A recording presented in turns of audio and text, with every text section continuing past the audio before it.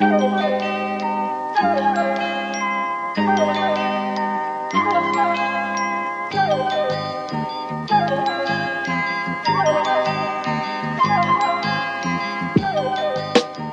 to this week's bonus episode of Trash Future on the Patreon. Hi. It's the nighttime podcast. No, hi. It's your normal Trash Future Patreon episode. I'm going to probably stop doing the sexy voice. That was something that we had at the beginning of season 2, but I think as we get into mid-season, it's going to be something I probably turn down. But I'm Riley from all the other episodes. I'm here with Alice from Glasgow, which is currently experiencing a named storm. Yes, Storm Jorge, I believe. Because Spain got in early. They were an early adopter of storms, and they got to name this one. And we're also joined from Germany, but also an Irish person, Ciaran Dold of the podcast Corner Spady. Ciaran, how's it going? Oh, not too bad. I'm experiencing a different named storm, probably a Jan or Otto or something along those lines. Give it a nice Teutonic name. I love this new normal where we get to meet all kinds of new friends that are going to cause property damage and possibly damage infrastructure. I suspect the names are going to get friendlier as it goes on, so we can't be mad at the storms and the prospect of climate change. The name of this storm is just the entire text of Das Fliegelied. No good. So we are going to jump off today, I think, with something we haven't done in a while, because we've done a lot of quite meaty episodes where we'll focus deeply on one thing. I want to take us back to our roots a little bit. I've Going got back a startup to for old us. School storytelling shit. Yeah. Look, it's like a Pete Buttigieg thing, right?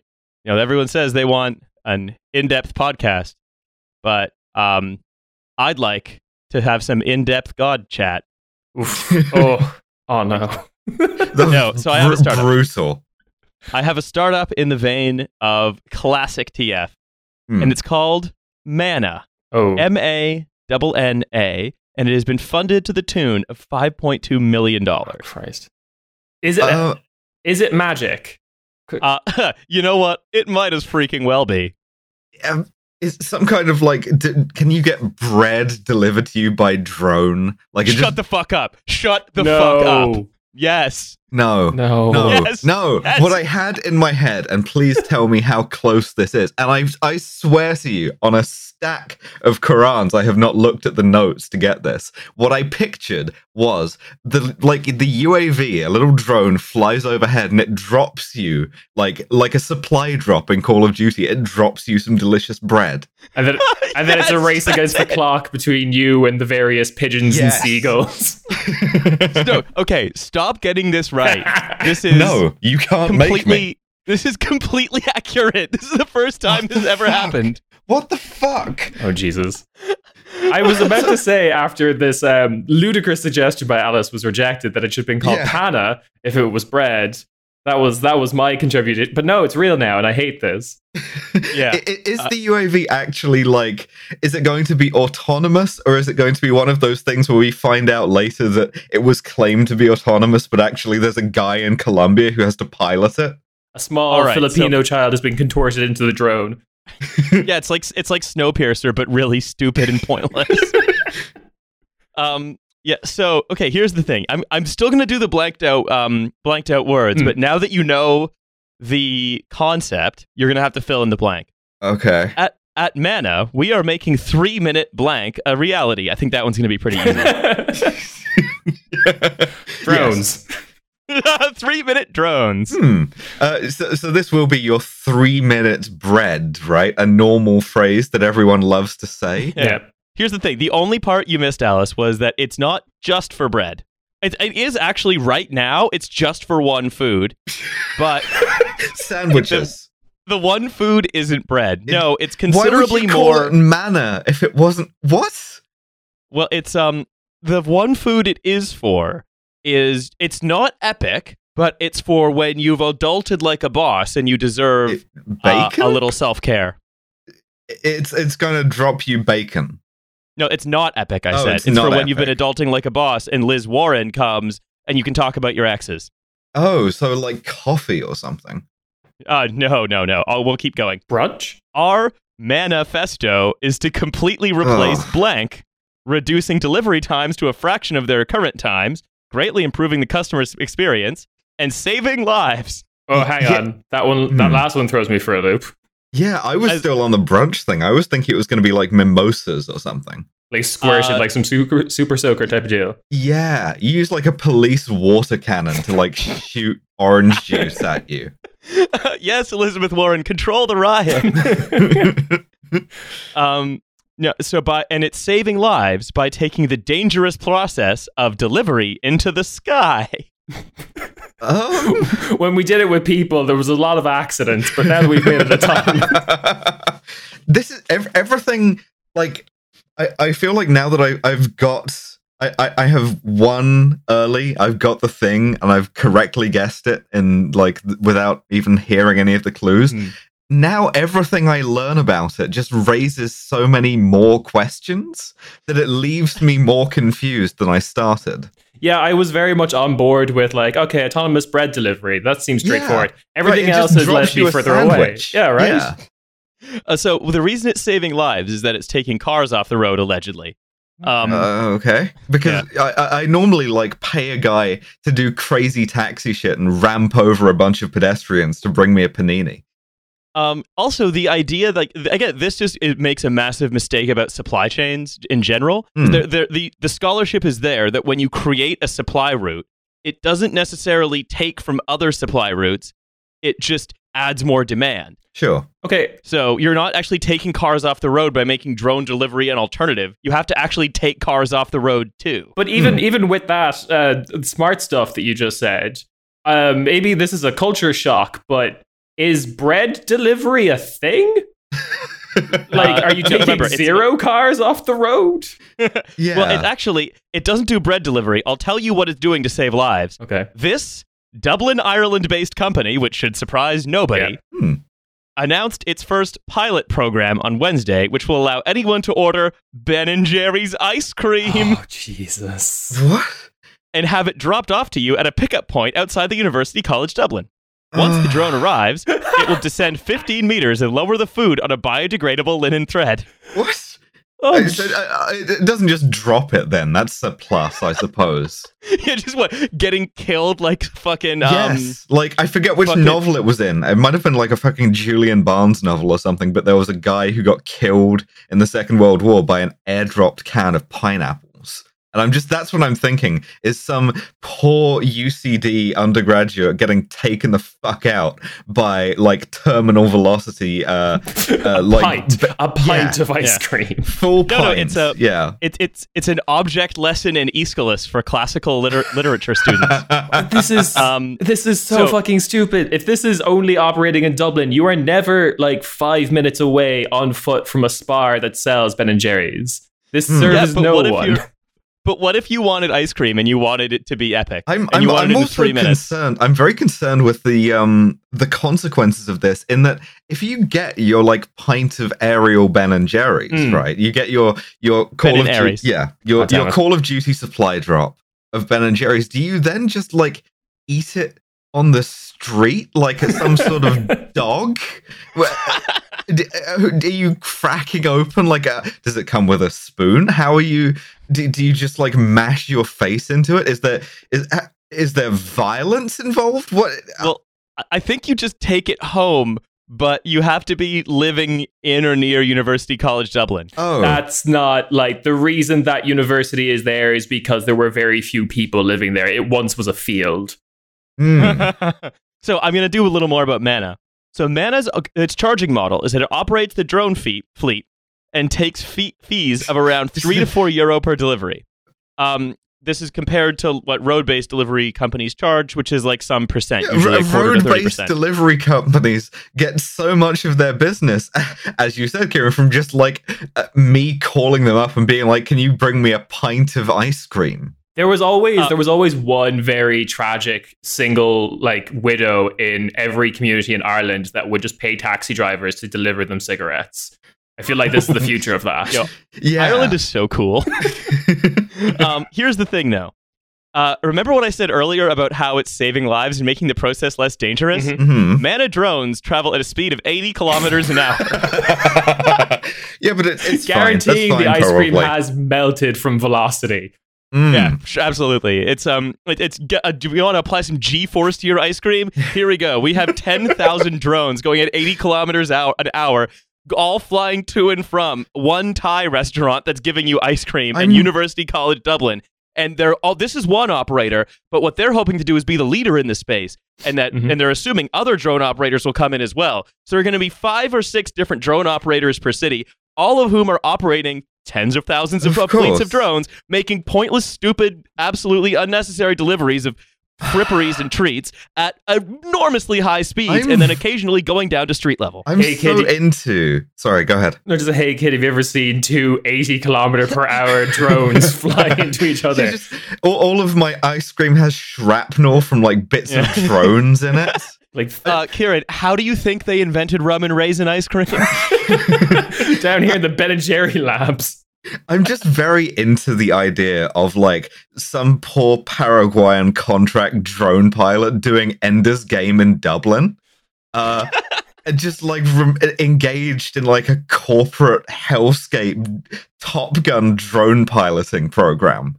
So, Mana Aero uses custom-designed aviation-grade drones built in Europe and the USA, and it's currently operated directly from the restaurant or dark kitchen premises and is accessible to food and tech providers and online food platforms.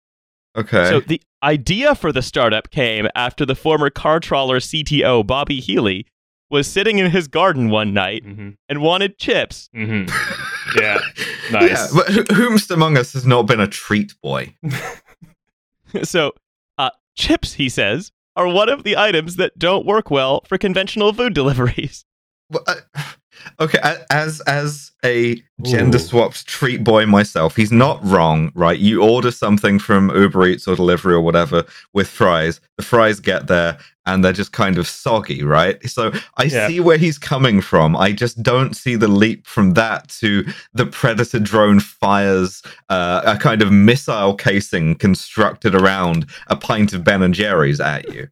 This is like... This guy is definitely 100% talking about like chipper chips, fish and chips, because like the idea of that being delivered is like a sacrilege. I don't know why we do it. We don't do it, but it's just something that's not done. But I don't know. This is perverse. I hate this. This is terrible. Yeah. It's just like steadfastly refusing to go to a fish and chip shop. It's the Ian McKellen rant from Jurassic Park. You spent all your time asking if you could and never stopped to ask if you should. Yeah. Well, partly it's to me as well, right? Is that this is a very silly company that, by the way, it hopes to scale up to 50,000 delivery drones in Ireland and the UK. How much ice cream do those fucking undergraduates eat? There's cities in Ireland with less people than 50,000. Jesus Christ. I think the idea, right, obviously, is that this is going to try to be the standard of food delivery. And, you know, again, I try not to be a Luddite on this show. I try to be like, yeah, it's good if there's labor-saving technology. It's just bad if it's deployed in a way that's transparently stupid. And what I see here is that there is Bobby Healy just is someone who got rich by accident and now can make his dreams come true. And we are living in his reality because he is using his massive access to venture capital and massive access to capital of his own to solve his problems. And his main problem seems to be, man, I wish I had some chips. Well, like we've inadvertently created the divine right of kings again, because one of the most inbred monarchs of Austria-Hungary, Ferdinand I, is chiefly remembered in Austria for demanding a kind of dumpling that was out of season and impossible to make. And his exercise of his royal prerogative was, Ich bin der Kaiser und ich will Nödel. I'm the king and I want my dumplings. And that, what we've done is we've shifted this like down one increment of wealth. So now it's not just the Kaiser who gets to do that, but it's some guy in his garden. That's very pleasing to me. Yeah. I think that the divine right of kings analogy is absolutely right, because so many of the startups we talk about are startups that are started up by people who've gotten rich some other way. Again, usually because they'll do something like what actually makes a tech startup successful, usually, is if the technology that they deploy somehow is able to casualize or disempower labor, circumvent a regulation, or save a cost, not through a process or efficiency saving, but through a designatory or regulatory saving, because it's managing to circumvent or undermine something by being a technology company. Yeah, that's quite dull, and those usually end up making quite a bit of money. But it's like being a movie director. You do the comic book movie so that you can make the artsy thing that you really want to make. Yeah. And so, by the way, ask me about my favorite Ferdinand I of Austria story, because I have a favorite. I think what's going to have to be. I can't believe it's not the dumpling one. It's not the dumpling one. It is 1848. The revolutions are sweeping Europe. A mob of Austrians appear at the gates of the palace to dispossess him of his throne. And von Metternich, the chancellor, says, there's a mob outside, Your Majesty. They're breaking down the gates. They're going to depose you and the monarchy. And Ferdinand I of Austria says, they're not allowed to do that, are they? That is 100% true. Yeah. Oh, God. Yeah, but unfortunately, Bobby Healy is allowed to fill our sky with pointless drones because he once experienced a minor inconvenience. Yes. It's, you know what? If I think of it more like a psychotic friend who helps you in ways that fuck with you. Okay. Right? Like, I don't. So if Alice thinks of this in terms of divine right of kings, I'm thinking of this in terms of psycho friend. Ciaran, how do you paint this phenomenon? This is like Bobby Healy 100% benefited from the like property collapse in the 70s when we like unpegged our currency from the Irish pound or from the British pound sterling, bought property in Dublin city centre for like, I don't know, £2, and then has just reaped the benefits ever since, and now can just pursue any flight of fancy except get chips whenever he wants. Well, the one thing forbidden to him. Like, I feel like that is the parochial aspect here. Is if you're an American billionaire, the thing that is forbidden to you is it gets really dark. You end up on some Little St. James shit. But like, if you're a billionaire or even a millionaire in Ireland, and you want the thing that is forbidden to you, it is, I guess, chips, but it's late. The other thing is, I want to point out that like Setanta Sports, which is like Ireland's like sports station, after a certain hour will just play like competitive drone racing, and he definitely fell asleep with that on, and that entered into his dreamscape. Oh yeah, this is someone who's given himself a subliminal message purely by accident. So he says, we are on the cusp of the fifth industrial revolution, powered by drones. What were the other, like, 3 in the middle that I missed? Oh shit, no, I know this. There's the first one, which we all know. The robot dog that Sony made, the Aibo. That was nobody knows why, but that was an industrial revolution. Yeah. One of them was just an episode of Black Mirror. Yeah. And interestingly, and then Bitcoin. Yeah, absolutely. These have been our industrial revolutions, and Britain and Ireland are both going to be on the fourth industrial revolution, according to Jacob Rees-Mogg's book that we read yesterday in an episode that's coming out in a while. Industrial revolutions favored the Irish greatly. According to Jacob Rees-Mogg, they did. Oh, Jesus. Yeah, he was like, yes, the British used improving land practice. The stem fields of Athenry. Anyway, so yeah, he says that's not the best thing of this quote here. We are on the cusp of the fifth industrial revolution, powered by drones, and our intention with Mana is to make drone delivery as pervasive as... What does he want to make it as pervasive as? Oh, the internet. Nope, too predictable. The spinning Jenny.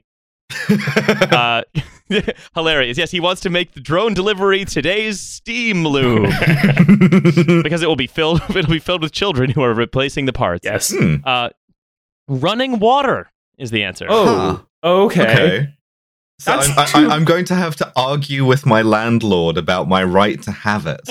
I'm sorry. Okay, I'm on board with Healy's vision of the future, where I can turn on the drone tap in my house. And just a bunch of 80-mile-an-hour helicopter blades coming out right next to your fingers. But then, knowing the Irish rental market, the hot drone tap will just always be shite.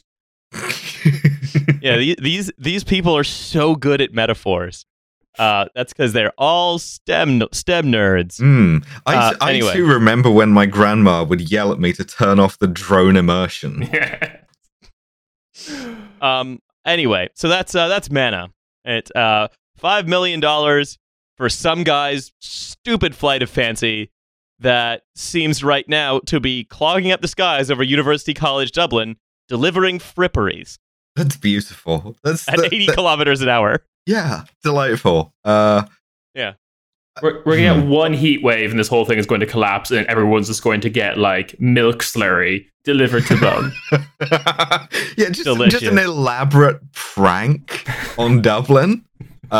Just to like cover large segments of it in like milk.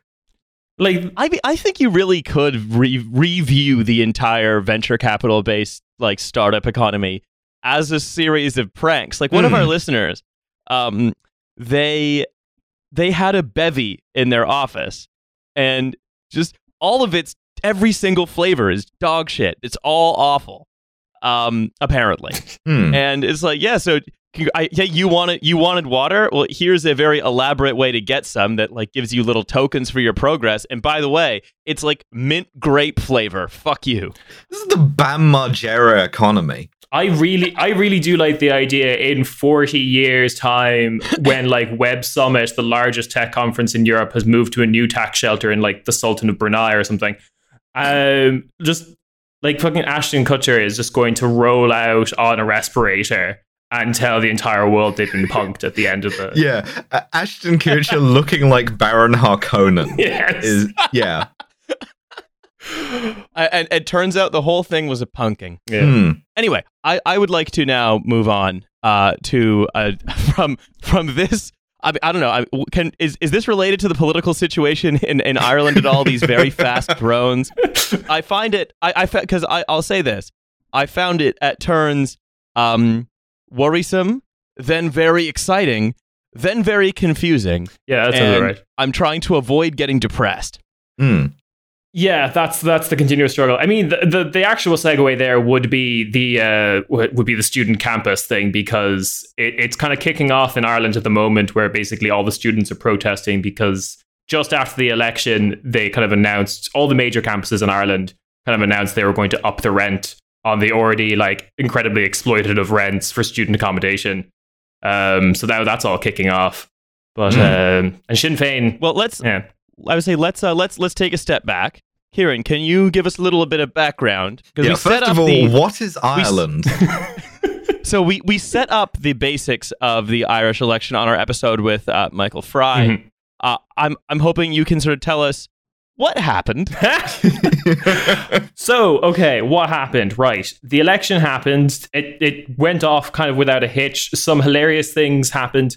So no CIA intervention then? No CIA intervention. I'm largely of the opinion that Ireland is so small that they don't really factor us into it. It's like whenever I see the propaganda of like Russia being like, oh, we could take Poland in a couple of days, they just skip over the Baltics because they're just like, we'll do that in 2 hours. But so what happened was everyone went out to vote, and there was basically a very firm rejection of the two monster parties, Fianna Fáil and Fine Gael. For a good example of this is there's only been 3 times in history where a constituency in Ireland didn't at least send one Fianna Fáil or Fine Gael candidate. 2 of those times were this election. So that's good. Both leaders. Just a brief note on that. In Ireland, they have a more proportional system of government, so each constituency will send several representatives. Between 3 and 5, yeah, absolutely. Yes. And we have this multi-count system because it's preferential voting, and this election, both leaders of Fianna Fáil and Fine Gael didn't get in on the first count, which is deeply embarrassing for them, yes. Leo Varadkar was the only sitting Taoiseach to not be able to get his like running mate in. Because there was some speculation that he wouldn't get in himself, right? And he did in the end. It was deeply embarrassing because what you want to do in these situations is, for press purposes, you come in right before the count that you think you're going to get in is announced, so that you get the footage of you cheering with your family and friends, being like, "Oh, we did it! Oh, the dream's alive!" But then it didn't happen. Many people compared it to the scene of Ralph Wiggum getting his heart broken in slow motion. And then he had to stay for, I think it was the fourth count, and he still didn't get in that one. So that was just delectable. Lovely. But basically, we're now looking at Sinn Féin with most popular vote. They got all but 2 of the people they ran into the Dáil. And they are the largest party, kind of technically, because Fianna Fáil has the Speaker of the House, which is kind of considered like he's a Fianna Fáil member, but he doesn't actually do anything. So, but it's basically a 3-way tie between the 2 monster parties and Sinn Féin. And Sinn Féin didn't really have enough candidates, am I right? That was... Yeah, so if there was another election soon, which might happen, the thing Sinn Féin will probably do is they will run more candidates in more constituencies, because they had people in like Waterford get like double the quota, which means if there was another Sinn Féin candidate there, they probably would have got in via transfers.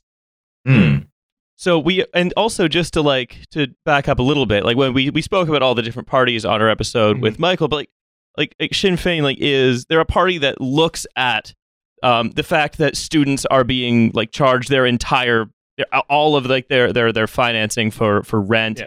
They're looking at the fact that like Dublin is slowly depopulating into a city of Airbnbs and short-term rentals. And they're saying, yeah, we're going to solve this problem. We're going to invest publicly. We're going to deal with the housing crisis. We're going to fund the health system, and so on and so on. Because Ireland has been a country that has historically had like almost like led the charge in neoliberalization, on privatization, on things never really being public anyway. Yeah. And I think partly that's because of the English colonial powers, right? Because it was always this exploitative, extractive state. Yeah, a little bit of that. I think another one would be that we declared independence right before you guys did all the good stuff. So that was like, we declared ourselves independent in World War I, and then World War II, you come along with this NHS shit, and we're like, oh, for fuck. Yeah, I think other things would be... The weird thing that I don't get is the fact that like Ireland, historically, the nemesis of Ireland has been the landlord. I really don't understand why you would ever side with them politically. But yeah, we can't... I think the best way I can summarize it is the colonial mindset. There's this kind of overview, this kind of like overwhelming thought that we can't really do the nice shit ourselves. So why even bother is kind of the sad thing. That's why we haven't really had huge radical pushes for the NHS, like a Irish NHS in the past, or anything looking like Nordic housing policy, or I don't know. Our in-work benefits are pretty good, but that's about it. There's some of this in Scottish nationalism too. There's some of this in Scottish nationalism too. The kind of like the lowered expectations of being like, oh, we're kind of a shit country anyway. Why do we even? Why even bother? And like the SNP's made a great amount of gains in reversing that by being like, maybe we could have nice things in a kind of even in a misguided way. And I think, is that what Sinn Féin's been doing in a sense? I think in a sense, Ireland, particularly Ireland's left, has actually taken a little bit from SNP, which is what I heard when I lived in Scotland for the independence referendum. And my memory was they would constantly compare Scotland to Norway and Denmark because they have comparable populations. Norway more for the oil, but like Denmark's a good example. And I think everyone in Ireland saw that and was like, oh yeah, fuck. Denmark does have the same amount of people. And they have nice stuff. Why don't we have nice stuff? Was basically the long and short of it. I would say People Before Profit was actually doing that more than Sinn Féin. But yeah.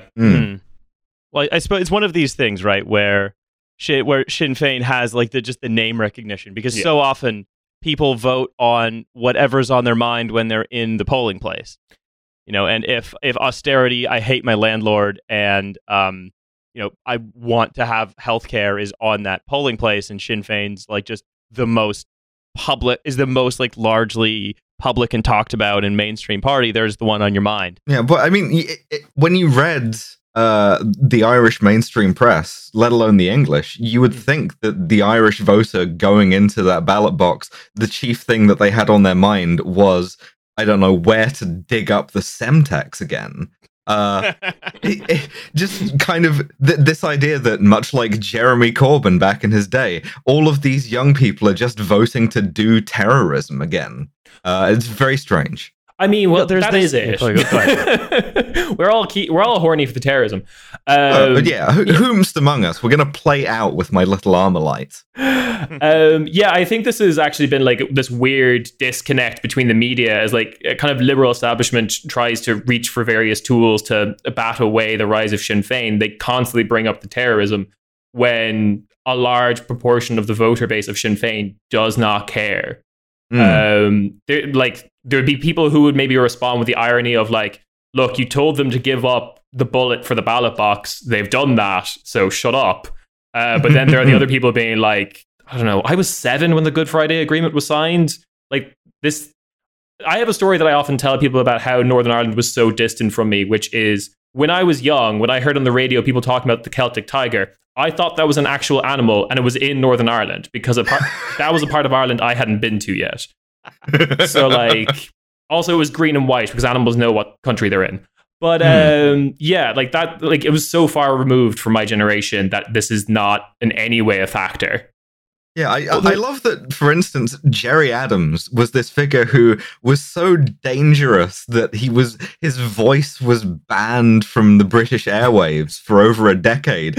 And I chiefly know him as a guy who does weird, harmless tweets about horses. Yeah. Like for my generation, he was like the biggest name in like coffee table books of his tweets and Instagram stories. Yeah.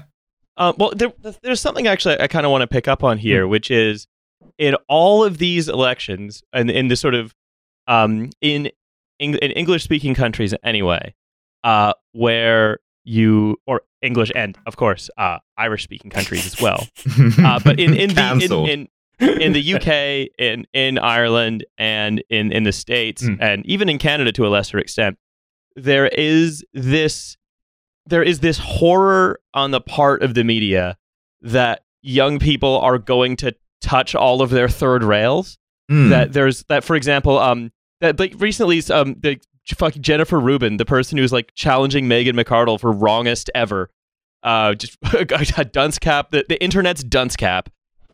Recently said, now Bernie's saying the CIA is overthrowing governments, with the implication that the sort of people who are supporting him, who are quite a few, like not just the plurality, but the majority of everyone under 40. The same thing with everyone under 35 and Jeremy Corbyn.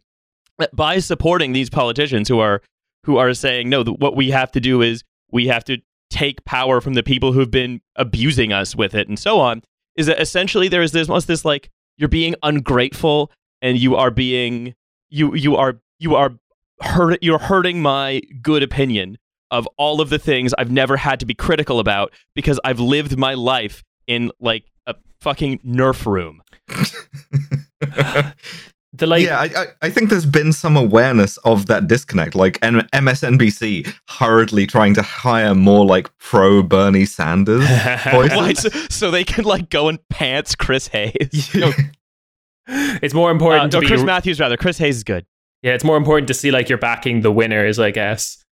Yeah. The thing in Ireland though that I'm finding particularly hilarious though is that it's gotten really lazy. Like again, this is probably the colonial mindset. I'll always root it back to this, but like our media class is basically taking the talking points of various other left-wing bludgeons of the media, because Ireland's media and liberal establishment have kind of been taking the playbooks of various other countries. Sinn Féin has been accused of anti-Semitism, largely for their history of supporting Palestinian rights. Criticizing all of the extremely good murals. I know, all the swole Irish guys hugging swole Palestinian guys. Yeah, if I can't like endorse a mural of an 8-foot tall guy wearing a balaclava, fist bumping an enormous Palestinian flag, what even is the point of proletarian solidarity. It very much reminds me of the like Chinese Russian solidarity, like gay dad apple picker guys. Yeah. But it's like a little bit kinkier. I love it. But also, they've been accused of being, they're just bribing the youth, this kind of thing. Yeah, that was one that was very interesting because basically all the data showed that there was a plurality of like first preference votes for Sinn Féin for like every age group under 65. The youth. Yes, the youth. yeah, because if you give stuff to people that's over 65, that's taking care of your vulnerable. If you give anything to anyone under 65, that's a bribe. And that's, because politicians shouldn't bribe you. They should tell you what you can't have and make sure that people who watch cable news are taken care of. Yeah, actually, that leads me to a question, which is, what were Fianna Fáil or Fine Gael offering to those over 65s? Like, what was their bribe? Because as far as I can tell, it was just, fuck you, more money for us. I don't understand what their pitch was. They didn't have a pitch. Like Fianna Fáil was trying the whole thing of like, we were in the opposition for the last 4 years when they weren't. They were confidence in supply, and that quickly fell apart. A big boy did it and ran away, basically. And I don't think. Yeah, Fine Gael did not come first in first preference vote in any constituency except for Mayo, where the Fine Gael candidate they were running was like a former all-star hurling champion. So like, I think it was just that he love small towns. I know, I love Mayo politics because it was him and like a Green candidate who was like talking about guillotining the rich. So yeah. Yeah, Mayo politics or the Democratic Party. Boo! But speaking of Fianna Fáil and Fine Gael, they've sworn up and down they're never going into coalition with SF. But moving back a little bit to the arithmetic here, there seems to be no clear coalition for anyone. So what it seems to be is that I imagine this is going to lead to another election relatively soon, right? Yeah, I mean, that's one possibility. I would say there are three possibilities. Election would be disastrous for both Fianna Fáil and Fine Gael. Sinn Féin didn't know they were going to do this well. If there was another election tomorrow, they would run more candidates. So wait, they basically became like the guy in Swing Vote or the main character in Dave. They just fully didn't expect to be put in this position. Pretty much. I love when this happens. I love when this happens. It happened to the SNP too, and it just ended up with all of these like either unvetted or like untested, completely politically naive people being swept into power and being MSPs or MPs or in this case TDs. I want to do that. I want to move to Ireland. I want to join Sinn Féin and I want to like ride that wave into the Dáil. Well, yeah, because like the lower tier of Sinn Féin is really tragic. I mean, they basically had a former MMA fighter as a local councillor who had his own podcast, so basically Irish Joe Rogan. And he said stuff about like how he wants the Taoiseach to be family man, dog whistle, and to be actually Irish, dog whistle, dog whistle.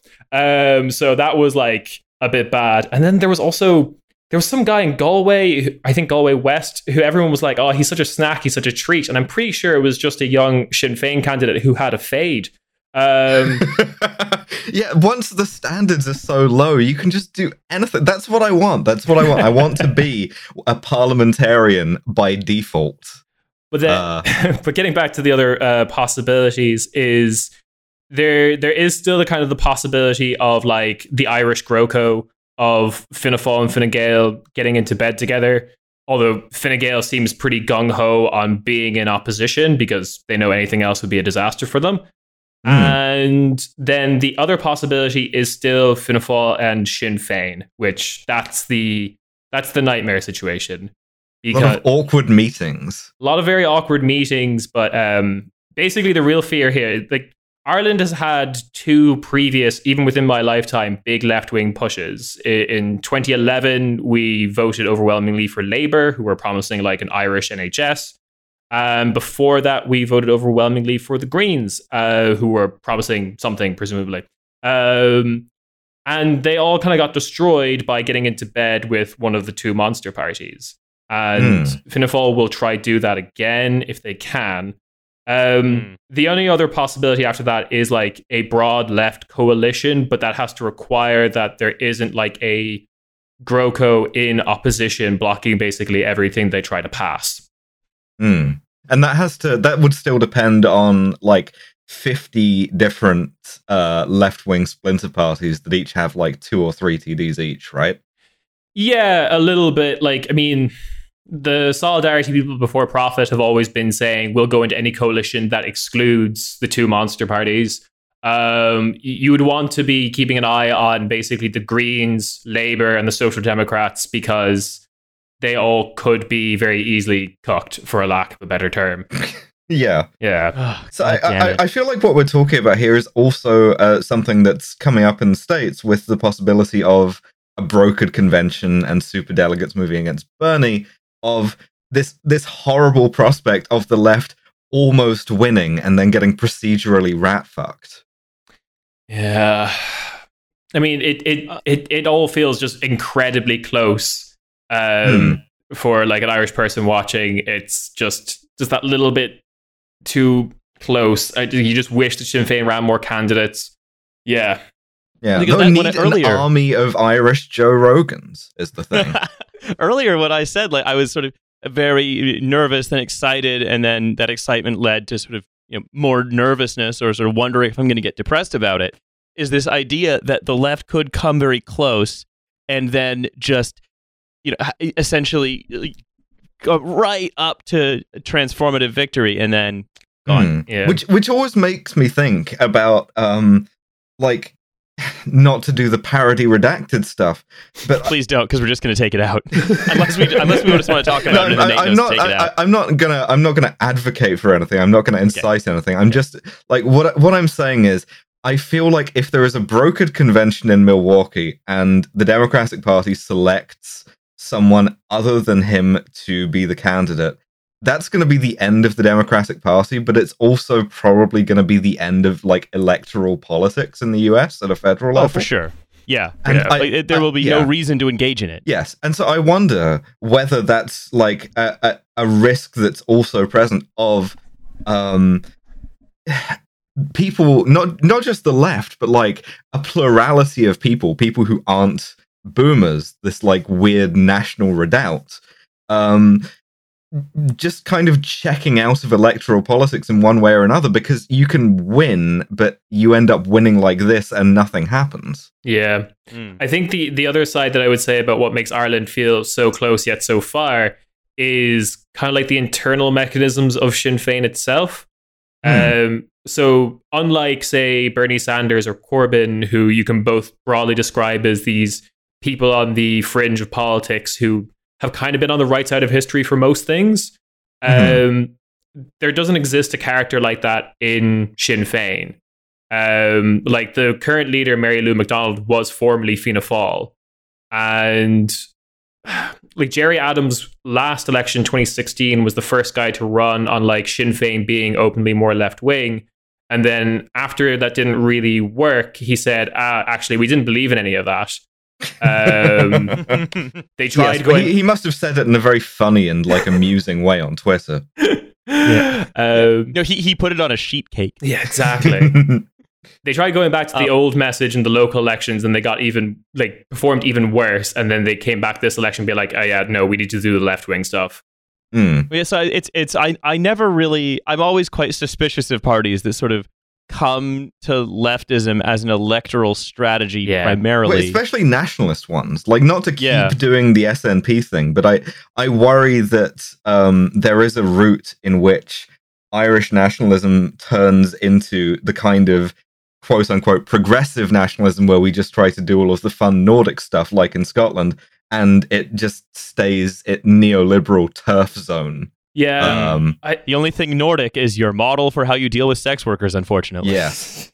I feel like there was a lack of, for both Sinn Féin and the SNP, it's constantly referencing the Nordic model, but then when they get into specifics, they don't really want to talk about it, except for maybe some kind of small level signifier things like the baby box. Yes, love a baby box. But then, like, love a new Parliament building with lots of blonde wood.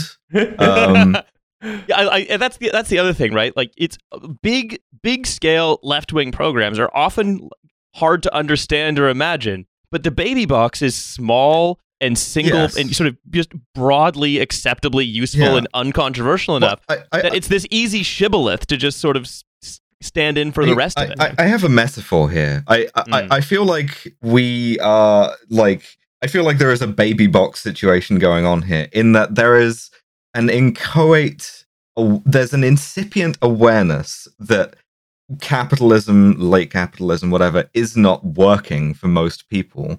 I think there was a story that most millennials now support socialism over capitalism as polled. So we have that new world waiting to be born, and we just have to keep it out of the baby box of either like neoliberal sort of faux progressive nationalism, or the kind of more traditional, like Fianna Fáil, Fine Gael, just fuck you austerity. And I'm not sure how we navigate between Scylla and Charybdis there. Oh god. I think I would say, like, since I've been a bit of a downer on Sinn Féin just there, the benefit I will say is that there is this kind of internal conflict within Sinn Féin, which is they've been campaigning on the left-wing stuff for long enough that there is a sizable part of Sinn Féin that has, I mean, not to have the negative connotations, but drunk the Kool-Aid. Like, they actually do believe in it, and they're now getting positions of power. A good example would be the, like, housing guy Sinn Féin has at the moment, Owen O'Brien, is very much just like a housing policy wonk, but very much believes in, like, yeah, everyone gets social housing. It shouldn't be means tested. Everyone should just get it. Yeah. It's not the Limerick Soviet, but it's better than nothing. So what we're essentially saying is that, like, the best case scenario for Sinn Féin is that it is able to be more taken over by left wingers and used as a vehicle for socialism. Yes. Well, at the same time, sort of identifying who the low level councillors are who do like we had in Labour, who would be people who would post like Israel did 9/11 or whatever, or people who would talk about how we need an Irishman as our leader or all that. You have to get rid of those people. Yeah, you have to get rid of those people while like still doing your proper like left wing entryism to make sure that that Sinn Féin just becomes a conduit for the right people to get in the right positions of power, and hopefully that conduit doesn't just get smashed by the sledgehammer of procedural fuckery. Yes, what we have to do is we have to be the cordyceps parasite, attaching ourselves to the nerve cluster of Sinn Féin's ant and climbing it bodily up a thing of grass. Yeah. And one other thing as well, right, is that it is always very funny to me how left-wing parties are talked about. It's something I just hoved into view today that Leo Varadkar said, which is he was making a speech where he talked about Sinn Féin's plan to hold nationwide rallies like as a campaign of intimidation and bullying. Where it's like, yeah, if by running against me, you are essentially saying I shouldn't be in power, and what could that possibly mean? I know what you're really talking about. This is bullying. You're trying to bully me out of my position of power. It was like the one tweet that was like going after Bernie for doing rallies in Massachusetts because that was mean to Warren. There was people who were like doing the side-by-side photo comparisons of like Bernie's rallies and then like from above, and then Trump's rallies from above, and like, looks, they're similar. And I'm like, they both have like a large base. Yeah, they're good. They're good politicians, you fucking moron. It's also very funny to me to be like, if it makes you feel bad, it should. There's a sustained campaign of like violence and brutalism and political harassment going on. Whatever. Brutality, let's say. There's a sustained campaign of starkly beautiful concrete architecture. I really like the idea of Trump describing a brutalist architecture. If I could do the voice. Go on. Looks Robarts Library in University of Toronto. It's shaped like a peacock. Okay, listen. First of all, shut the fuck up. Second of all, the point I was going to make was that it's very funny to me to be like, I have been murdered by these Sinn Féin bros.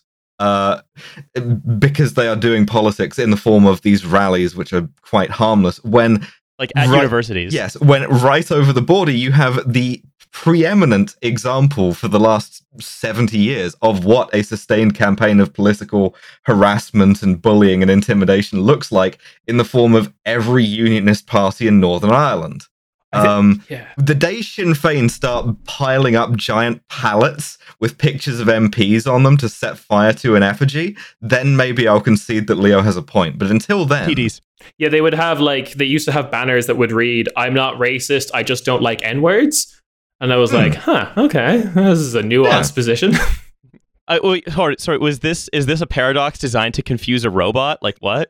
It is like the Google checkmark thing to make sure you're not a robot when you're buying something online. Also, anyone want to guess where Varadkar made this speech? I think I saw, but yeah. Please put us out of our misery. In the offices of MasterCard Ireland. Mm-hmm. I wonder how much corporate tax they're paying. Yeah. Oh man. Anyway. So yeah, that's fun. Just going into MasterCard to be like, they're bullying me. They're bullying me with politics. I mean, that is the Fine Gael strategy: is appeal to someone richer than you to make the bad man go away. Please, MasterCard. This is one of those things where money can't buy it. This is for everything else. Just calling the mods on politics. I love that. So I want to move on to one last thing before we close out, which is sometimes there's just a little something that comes into view that reminds me of something I've seen a while back, or it in this case it twigged a memory. Delightful Madeline. Yeah. Yes, exactly. A delightful Madeline of text that I'm going to now turn into sound waves that you can listen to in your ears, you two now, and you all listening subsequently. And this is a new book has been written about the Dalai Lama, where the only source is the Dalai Lama himself. A writer went and interviewed the Dalai Lama for an extended period of time. So it's an authorized biography then? Yes. And I remember, I used to know this and I forgot it for a while, and this has reminded me of it. So I just wanted to read a few little bits of this book that were published in Fortune magazine. Ooh, okay. Maybe the fortune is of a spiritual character. So when Chairman Mao announced the liberation, quote unquote, of Tibet as a top priority for the newly founded PRC, the Dalai Lama was not yet 15 years old. The first troop incursions occurred soon after, at the end of 49. A further 6 months on, and a 17-point agreement for the peaceful liberation of Tibet was signed by a delegation of Tibetan negotiators in Beijing. So far, fine. Yeah. So far, nothing. So far, fine. We're going full Maoist. Okay. Look, so far, uncontroversial. Nothing new here. Yes. That's what I mean. I'm just very taken by the idea of us coming on side with the tankies and just being like, yeah, the People's Republic's never actually done anything wrong. Yeah.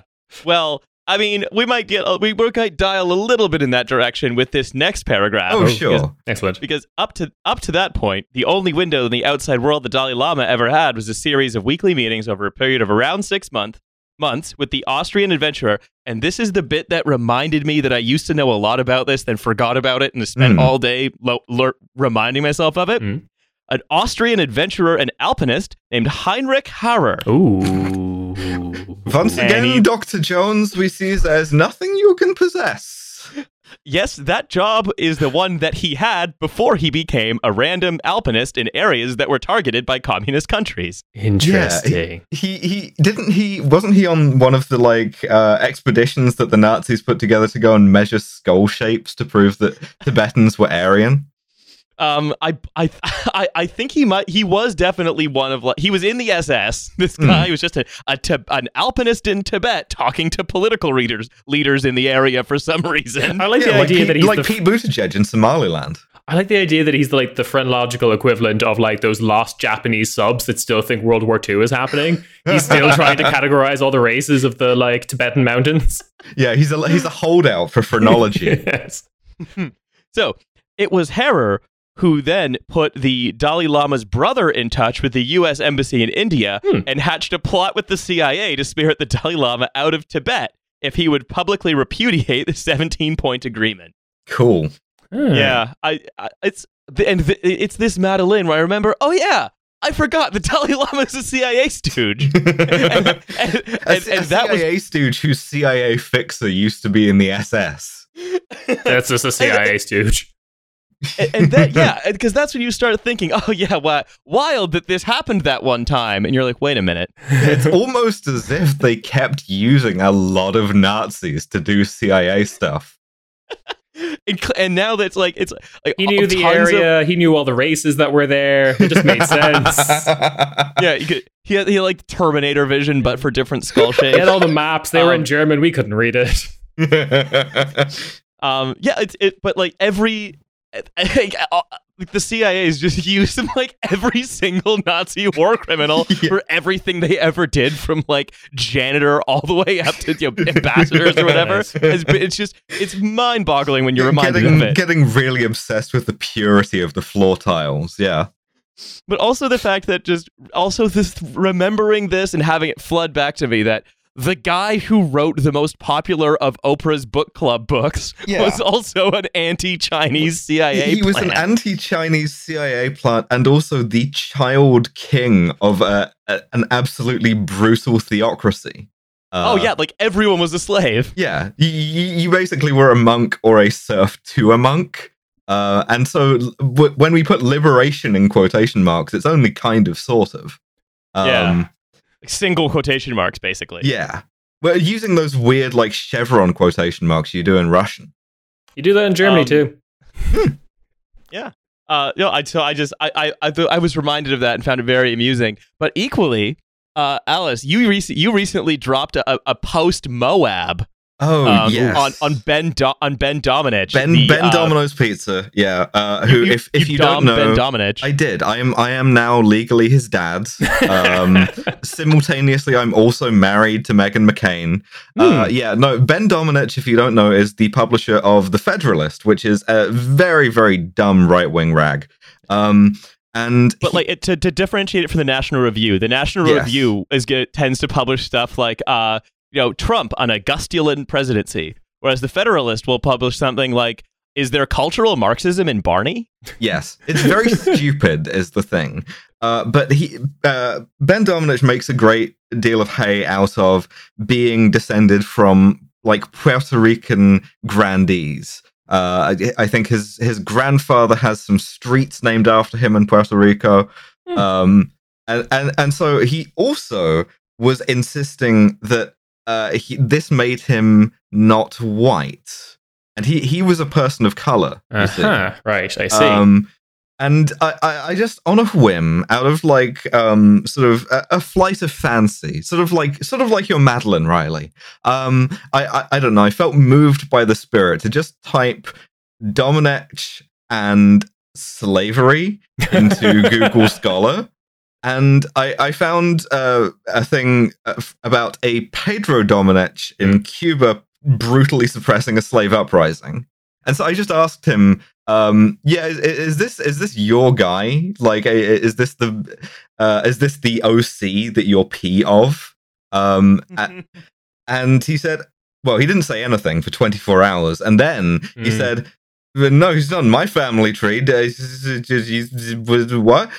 So I made fun of him a bit, and I said, well, in the historical narratives don't tend to include the phrase, this guy whose great-great-grandson runs the dumber National Review, and then he blocked me. But that, of course, wasn't the end of the story. The end of the story is that he, I think, ironically... So someone said in the replies, Ben's just mad because he doesn't get that slavery money. And he, I think, tried to be ironic, and he tried to shitpost, and he said, no, I got all of it. The right memed. Yeah. And the right got much better at comedy, as is evidenced by the fact that lots of people are sharing screenshots of that and laughing.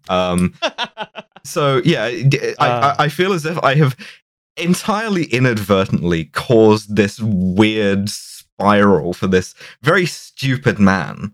So I have made Meghan McCain's husband's life appreciably shittier for the past couple of days. Nice. And I'm very proud. Nice. So I wanted to bring that up just because I was like, oh yeah, there was another alleged slaveholder or slaveholder descendant. Well, that's anyway, the thing. We don't know. We have no idea. Yeah. And like I didn't even claim that. I just asked him, hey, this guy has the same last name as you, which is this like the basis you're using to claim to be a person of color or whatever.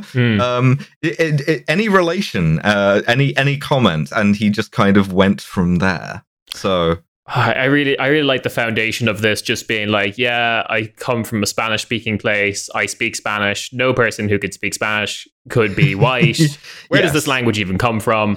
I think the thing that he started that off with was laughing at the concept of white Cubans, and I'm like, no, they just all live in Miami. So that summer, what the CIA did was they obtained for the Dalai Lama the recently instituted Ramon Magsaysay Award for Community Leadership, and also, somewhat improbably, the Admiral Richard E. Byrd Award for International Rescue. Why did the CIA during the Cold War spend half of its time doing like really evil shit, just like dosing random office workers with LSD, like coming in and out of vans spraying nerve gas on the doors of black churches or whatever, and the other half of what it did was like, we'll give a bunch of money to Jackson Pollock and that'll show the Soviets.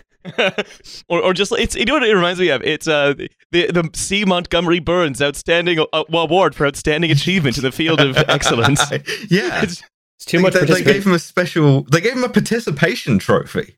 Yeah, if you're right wing and you're defending the right of people with capital to own other people, then the CIA is going to make sure that you get a participation trophy if you get fucked up at politics. Yeah, this is why they couldn't do air support at the Bay of Pigs, was they were too busy, like, striking medals.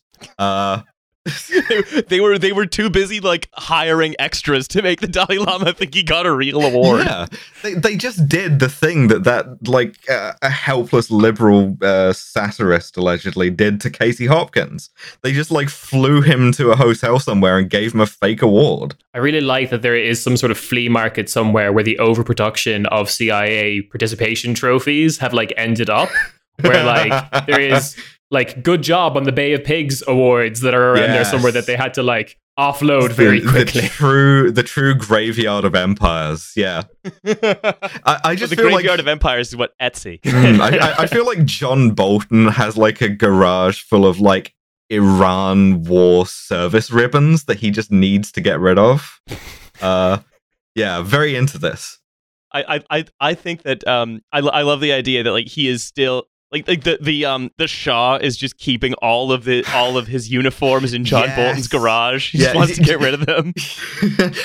What's funnier, that he wants to get rid of them, or that he just like puts them on every once in a while just to feel the thing again, like looking at himself in the mirror and being like, yeah, Shahan Shah, right? I was a young man once.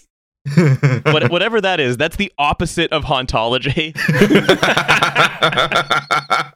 Just like, yes, the brutal despotism that could have been.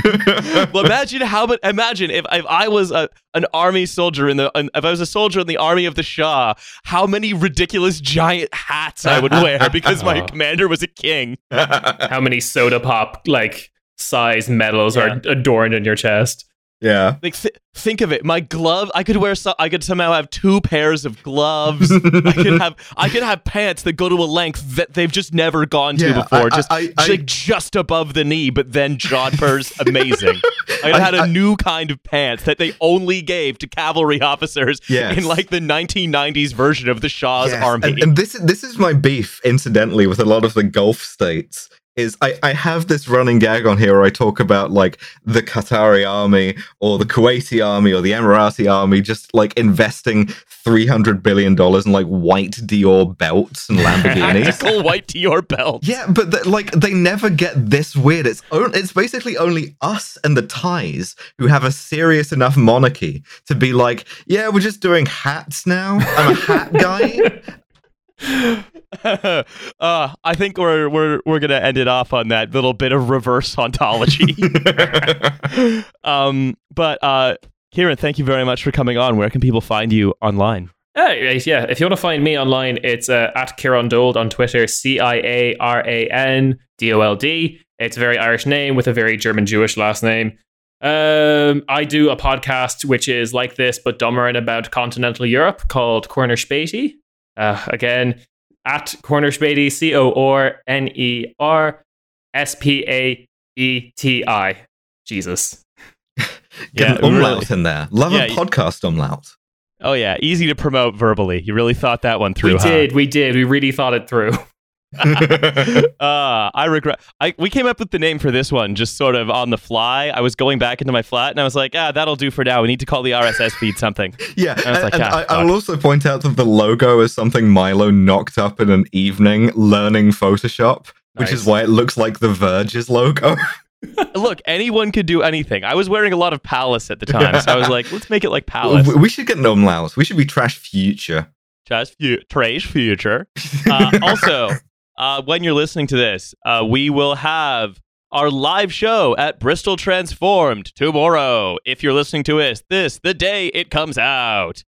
And so please come to that. We'll be hanging out with Angie Speaks from YouTube and other various podcasts, having an episode of the show live. It will be Alice-less, but it will have the rest of us. Yes, sorry. And we're also going to do a live show on the 11th of March. That is going to be at Vauxhall Comedy. The links for all of this shit is going to be in the description. But do come out, because we are going to be doing it with friend of the show, Molly Goodfellow. Molly Goodfellow. So I believe that's more or less everything. Check out Corner Spatey. Check out Well, There's Your Problem as well. I've been on a couple episodes. It's pretty good. Yeah, it's really good. Pretty good. And our theme song is Here We Go by Ginseng. It's on Spotify. Listen to it early, listen to it often. I'm just stealing your thing now. I'm the showrunner now. I'm the captain now. Oh no, that's not what I wanted to happen. Fine, I'm gonna lob in bombs. You're gonna have to later edit out. I'm seeing double 4 Rileys. All right. Later, everybody.